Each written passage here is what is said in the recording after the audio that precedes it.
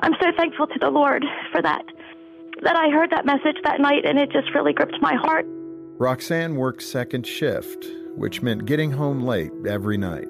But one evening was different. Instead of her favorite rock station, she found Focus on the Family on the radio.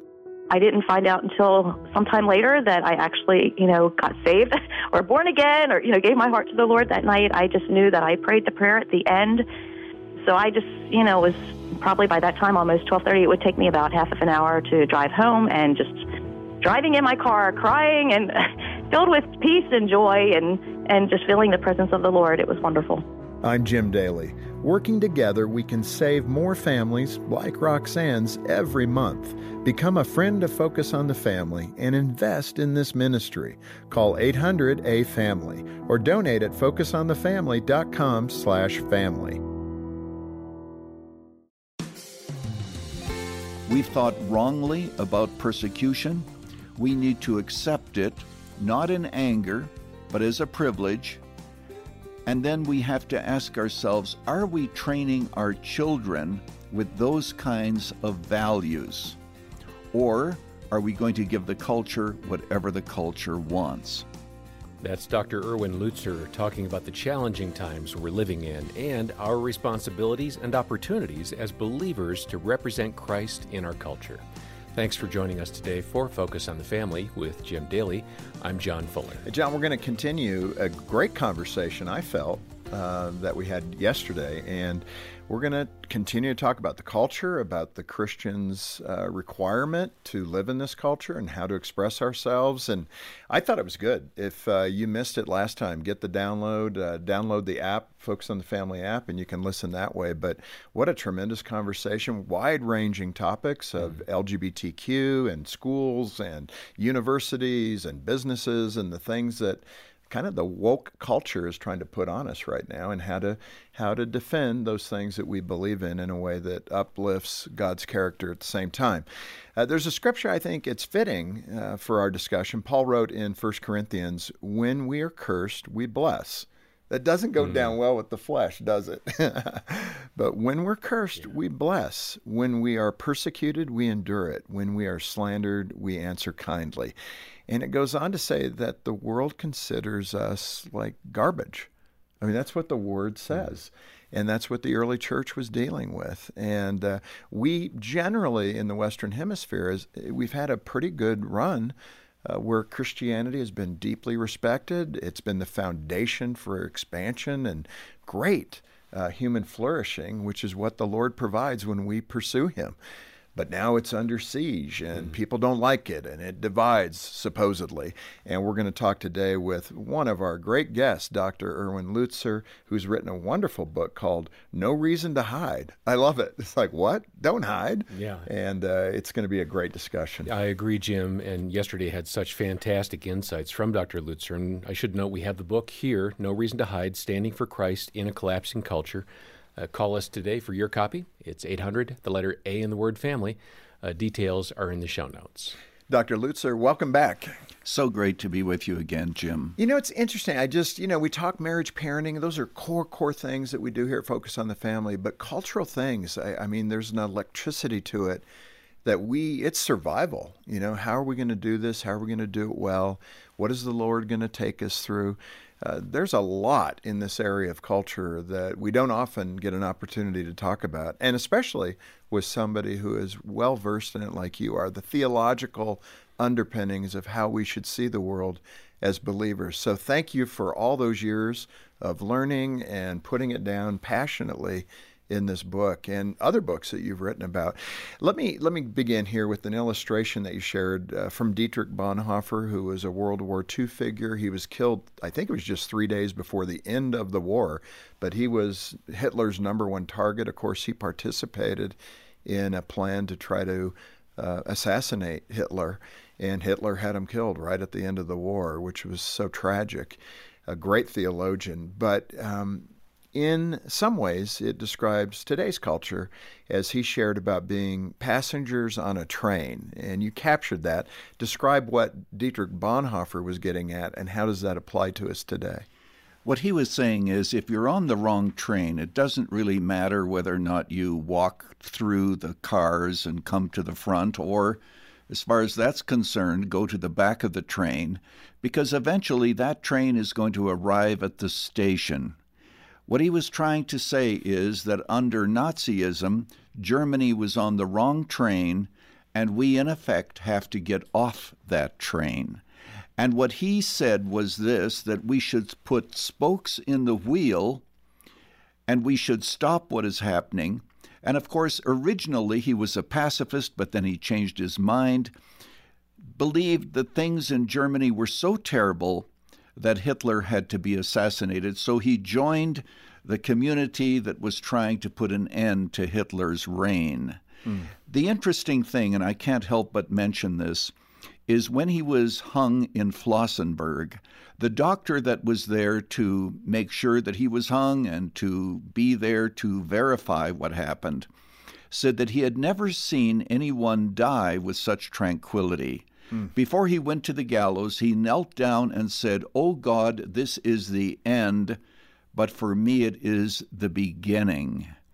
And so he died. His body was never found, but of course his writings continue on, and they remind us of the fact that it is so important to stand against the culture.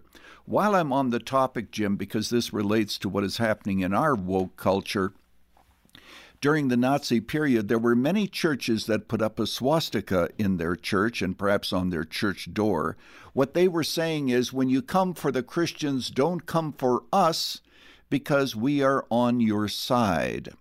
Today, there are people who will put up various signs and so forth to make sure that people understand we're on board with the woke culture and don't come for us because we are exempt. And what Christians need to do is to have the courage to stand against the culture and to make sure that their commitment to Jesus Christ remains strong.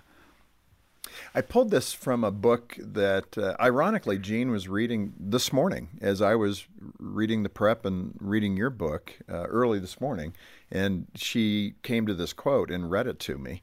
It's Dietrich Bonhoeffer in 1937. Let me just read this and get your reaction. He said, "The messengers of Jesus will be hated to the end of time. They will be blamed for all the divisions which rend cities and homes. Jesus and his disciples will be condemned on all sides for undermining the family and for leading the nation astray. They will be called crazy fanatics and disturbers of the peace. The disciples will be sorely tempted to desert their Lord.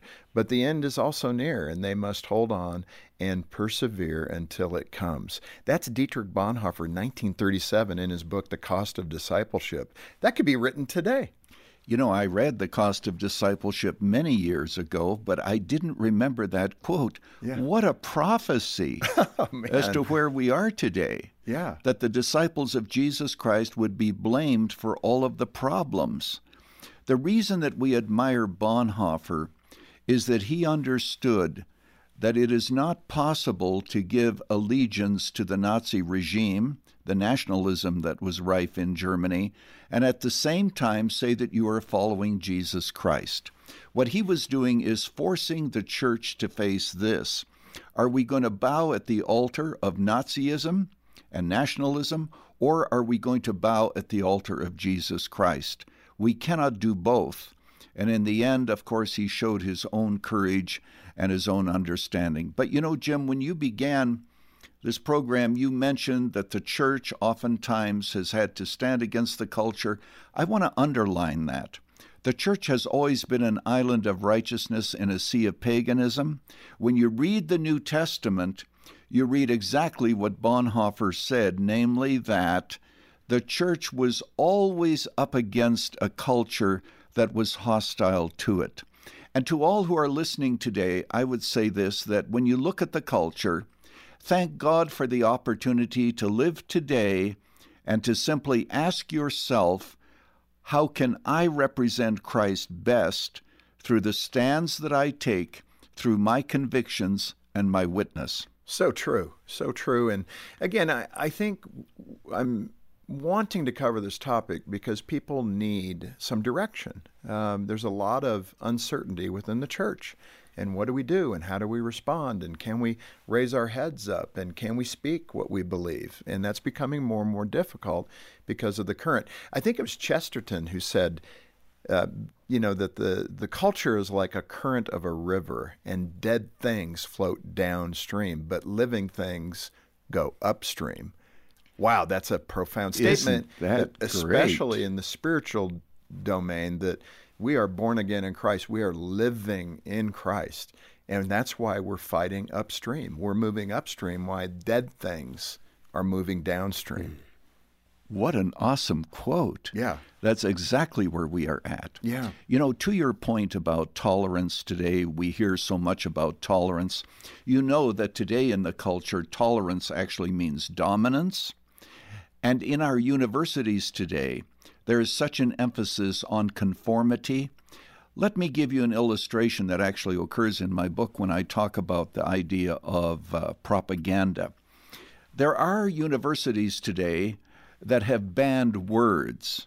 Right. One of them has, you can't use the word policeman, you can't use the word freshman, you can't use the word victim even. And then it says this: if there's a barber shop in your area, don't say that he doesn't take in walk-ins, because you might offend those that can't walk, who are in wheelchairs. Now let's back off and ask ourselves a question. What's going on there? The intention is not to elevate the conversation. The intention is to silence the conversation. You have no idea what is proper to say. You have no idea of what is proper. You don't know whether or not you can go into a restaurant and ask for a menu, or can a woman get a manicure? You're not supposed to use the word master. Well, is it okay to say that someone mastered the subject? That's why surveys indicate that most conservative students in our universities self-censor themselves. This is to your point about being silent in the midst of these cultural streams. Yeah. We're seeing the woke culture creep into churches, of course. And we're troubled by that because we need to stand gently for truth. In your book, you shared quotes from an article that was in the Washington Post that really does illustrate the problem. Some pastors in Indiana. What took place and what was the issue?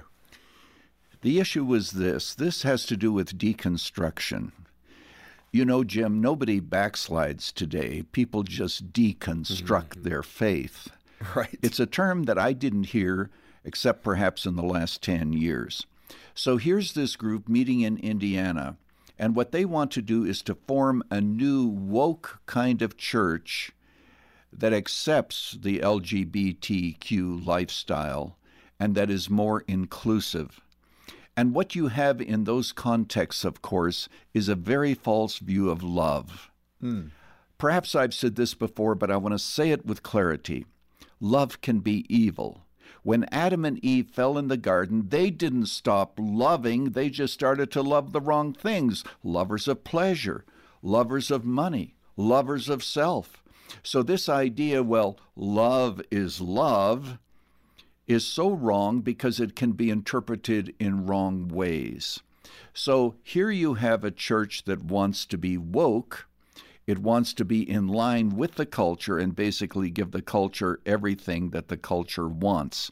What's lost, of course, is the gospel. Because the gospel offends people. There is such a thing as the offense of the cross. And if we lose the gospel and we lose a biblical framework of Christian living, we really are no longer a church, even though the word church may be on our door. Let me ask you this, because I think the difficulty, I have pastoral friends who would fit that description. I have friendships in the LGBT community. I care about them. I pray for them. Jean and I both pray for them. We want to see them drawing toward Christ, toward a commitment for Christ, and that's the right thing. We have to be involved in the world. I think it was Paul who said, you can't take yourself out of the world. We're going to be around people that need to know the Lord. So how do we maintain that balance? We want churches to be accepting. We want churches to embrace people to come and hear the gospel, especially those that need to hear it and affirm it and embrace Christ as their Savior. That's a good thing. I want to be able to pull out of you that difference where we're not talking about being mean toward anybody. The Lord wasn't mean toward sinners. He was mean toward religious people, I think. He was trying to prove a point. He was aggressive. But in that context, make that delineation so people are hearing you quite clearly what it means to stand for truth. It doesn't mean you're a fist in the face of the sinner.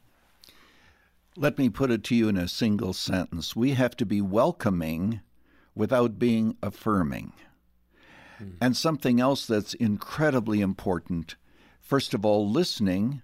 Nobody will hear us until we have heard them. Very important point. Also, humility. You know, when I preached on same-sex marriage at Moody Church, I gave 2 sermons on it. Even those who struggled with same-sex relationships came to me later and said, we disagree with you, but we appreciate the attitude with which you preached it. If we come across as judgmental, if we come across as simply finger-pointing, we will drive them away. And what we need to do is to understand the words of Jesus that are so critical. He who has an ear to hear, let him hear. And to every pastor out there, I would say this: if you will not win people's hearts, you probably are not going to win their minds. By winning the heart, I don't mean that they're going to agree with you about everything, but there has to be that sense of compassion where you connect with them emotionally and they sense your heart. Then they will have an ear to hear. Right. But if all that you do is on the intellectual level preach truth, however important that is, and it's very important, and you leave out the compassion, they probably will not hear what you have to say. You know, we both have traveled internationally. I've been so enriched by stories that I've heard from persecuted Christians in China, in the Soviet Union, former Soviet Union, other places. Incredible stories of courage, things that we need to know and learn from as we go into our cultural battles. But you had a story in the book about, I think, a family who endured incredible suffering in China. What happened and what was their outcome? Yes, it's the story really of Daniel Wong, who became a teacher at Masters University as well as elsewhere. His father worked in China for next to nothing. He'd have gotten a promotion if he had denied his faith in Christ, but he didn't. One day when Daniel was 7, his father took him aside and said to him, "You know, I'm going to be taken to prison, but you remain strong in the faith." And then later on, his mother was taken to prison. And the authorities came looking for a Bible in their home. They couldn't find it, so they smashed the home. And later on, his dad had one request. He wanted to see his wife for the last time. They allowed him to go to the prison where she was, but he was not allowed to go into the prison. So he walked around the prison singing hymns, hoping that she would be able to hear him. Now, through the providence of God, eventually they were freed. They came to America. They helped establish Chinese churches. But here's the point that is so critical. They were faithful to Christ, and God gave them the grace that they needed at the very time when they needed it. And you know, God gives grace. He sometimes doesn't give grace ahead of time, but when we really need it, you know, the Bible talks about grace in the time of need. Yeah. Oh, it's beautiful. You know, as Christians, we need to respond to trials and temptations differently from the world. We're not working with the tools that the world would use. I had somebody once tell me, if we use the tools of the dark side, we don't use them very effectively, so why use them? We're not good at it as Christians, which is humorous. But on the other hand, we do know the fruit of the Spirit: love, joy, peace, goodness, mercy, kindness, to which many think, man, those aren't very good weapons. But it's exactly what the Lord used. How do we live in the world but not of it while thinking of the next world to come? Let's put it that way. Well, let me use an illustration. Actually, the church is to be in the world as a ship is in the ocean. But when the ocean gets into the ship is in deep trouble. So you're absolutely right. We have to be in the world, but not of the world. And doing that throughout church history has been very difficult. But here's again where I want to emphasize the long-range view of life. I was in East Germany a number of years ago, and a pastor told me under communism, only 15% of the Christians refused to bow to the communist agenda. They were told, that is, the people were told, if you don't go to church, if you renounce your faith, you'll get a better job and your children will be able to go to school. 15% says, we will not bow. The others submitted.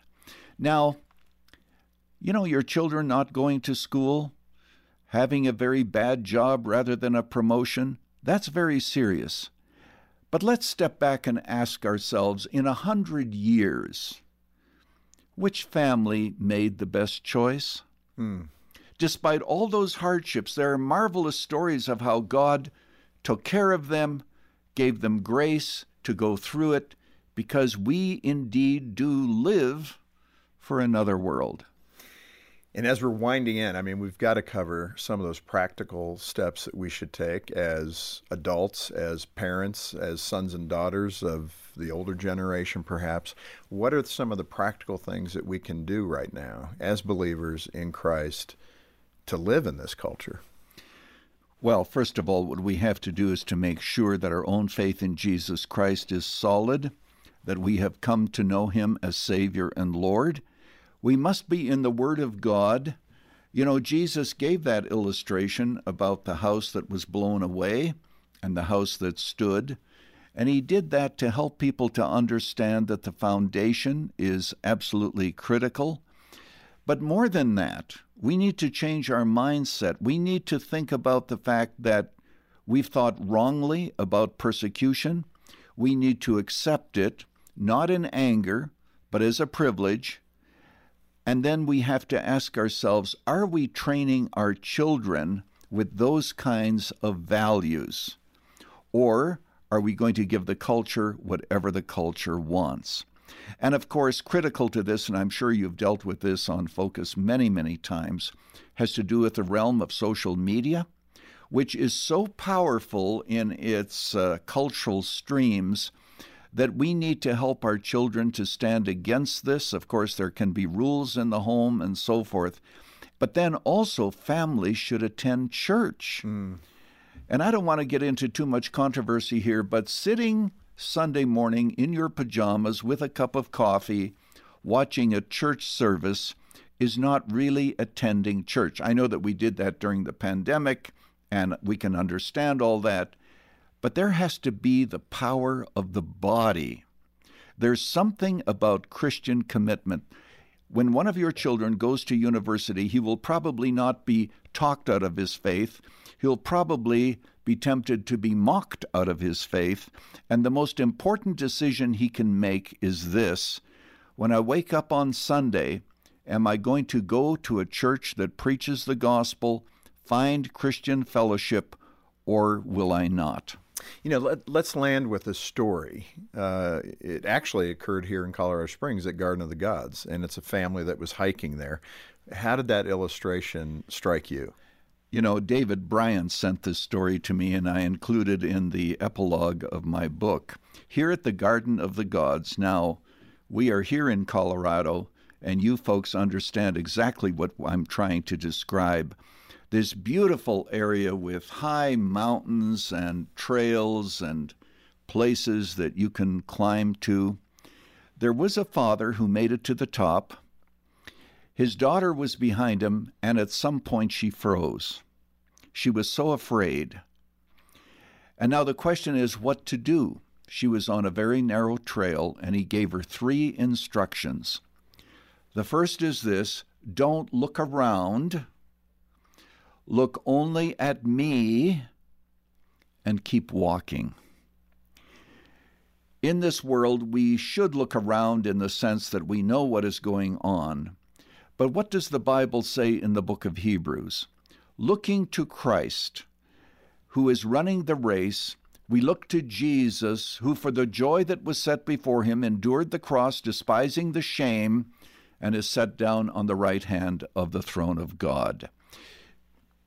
Jesus did that for the glory of God and for our salvation. So to the person out there who is struggling, remember this: look to me, look to Jesus. Don't look around, don't take your theology from the world, and keep walking one step at a time. And the good news is his daughter made it safely to the top. And I trust that all who are listening right now will make it safely all the way home. Time is but a sliver in terms of all of eternity, and we need to emphasize that we live with eternity in mind. Yeah, that's so good. In fact, that language, it really caught my attention, to glance at the culture but gaze on Jesus. And, you know, it was a little bit convicting for me, because I think at times I can gaze on the culture and glance at Jesus. And I need to keep that in mind, to keep those right. Thank you so much for being with us. Thank you so much for the privilege. This has been so good. I hope you're catching it. And, you know, the goal here at Focus is really to equip you to do the job you need to do as a believer, and then also as a spouse, as a parent, and to help train up your kids in the way they should go. And this is one of those great resources, Dr. Lutzer's book, No Reason to Hide. It will empower you as a parent, particularly, to help talk to your children about what's important in this life. What will be the most important thing 100 years from now? The fact that you're in heaven together. And we need to keep that thing the main thing. Get a hold of us. We're here to help you in any way we can, certainly by putting Dr. Lutzer's book into your hands. If you can support the ministry monthly, that's great. A one-time gift is good too, and we'll send you the book as our way of saying thank you for doing ministry with us. If you can't afford it, we are a Christian ministry. We want to get this resource into your hands. And just let us know that right now you can't afford it, and we'll trust that others will take care of the cost. Yeah, we're grateful to the donor community for sustaining this ministry and making it possible for us to offer help. Donate today and get Dr. Lutzer's terrific book, No Reason to Hide, when you call 800, the letter A, and the word family, 800-232-6459, or stop by the show notes where we'll have the link. And this note that we have a lot of additional content to share on the download and the CD that you can get through the links from this interview. Next time, you'll hear from Kirsten Watson, encouraging moms to just take a breath and trust in God. I think when we get our identity, even from our kids, like that is scary, because, I mean, I can in one day give myself a gold star for how I've been momming, and then the other day feel like I have totally ruined their entire life. On behalf of Jim Daly and the entire team, thanks for joining us today for Focus on the Family. I'm John Fuller, inviting you back as we once again help you and your family thrive in Christ.